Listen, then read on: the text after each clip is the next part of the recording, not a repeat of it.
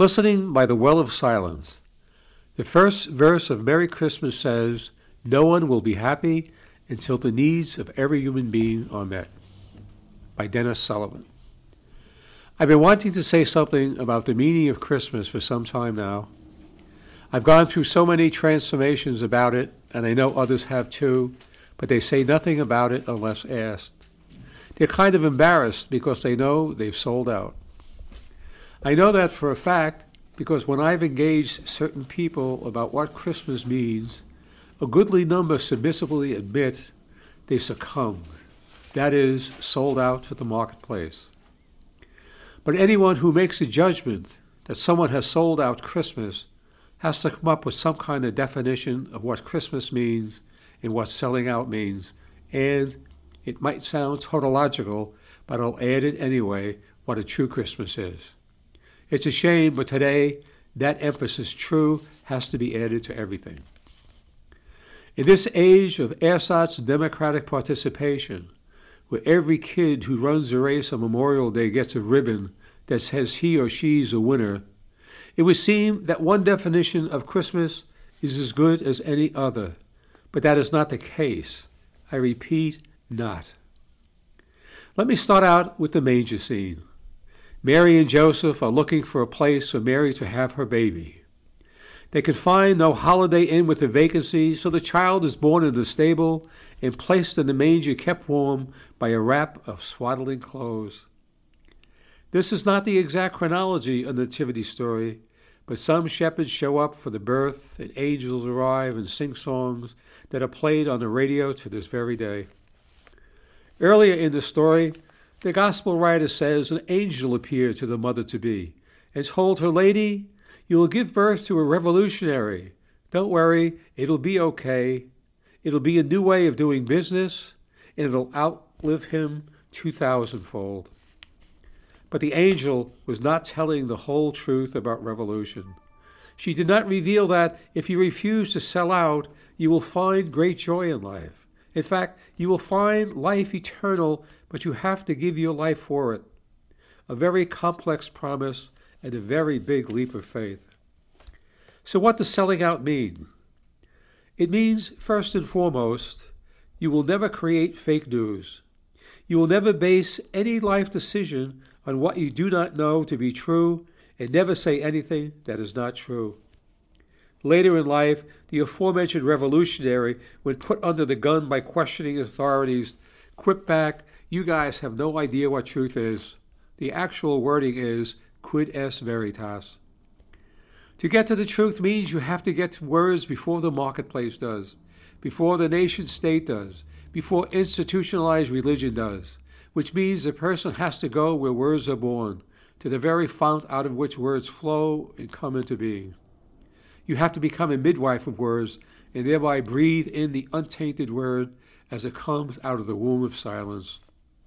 Christmas, then, is a story about the well of silence, where the words are born, and about believers camping by that well so they can hear silence speak truth to power. This is a tall undertaking because it means a person must commit to silence, which requires a certain stripping down of the elements of noise, a big part of which in the United States these days is lying about reality, about what sits right before the eyes. It's the old social psychology experiment come true.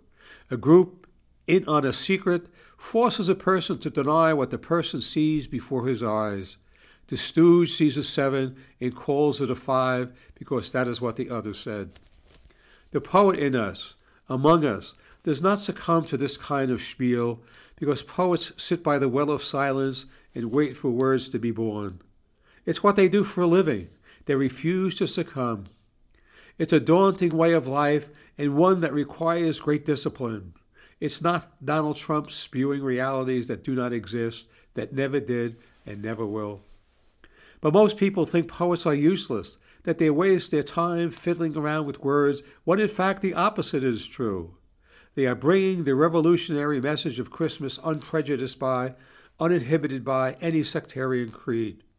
For poets, a 7 will always be a 7, no more, no less.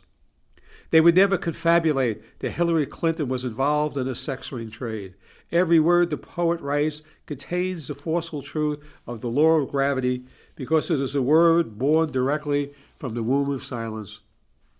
Thus, the true Christian message is, if you wish to be free, if you wish to share in the revolution Jesus spent his life talking about and living, you must embrace a life of poetic consciousness that entails taking the life of silence seriously, listening to each word as it's being born, daily, hourly, by the moment. It's a radical shift in consciousness. It's life lived in a manger, and why so many poets died destitute, when nothing counts but the word being born of its own accord, untainted by marketplace, state, and institutionalized religion. The fire of that message is so great that the person on fire is compelled to sacrifice his or her life for it, like Jesus did through a life of unparalleled service.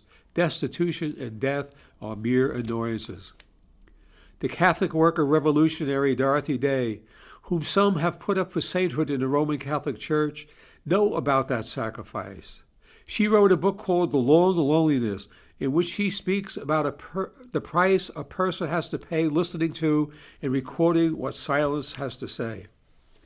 I sometimes imagine a big Christmas store where there's nothing but a small well of silence in the center, where believers come to gather and sit and quietly listen. Some listen for years and do not hear anything, but their commitment to silence does not wane.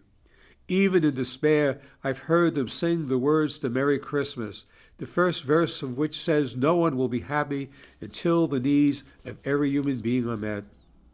The second verse speaks about the 1% keeping their foot directly on the throat of humankind, so that meeting the needs of all is mocked from behind a golden plate of caviar.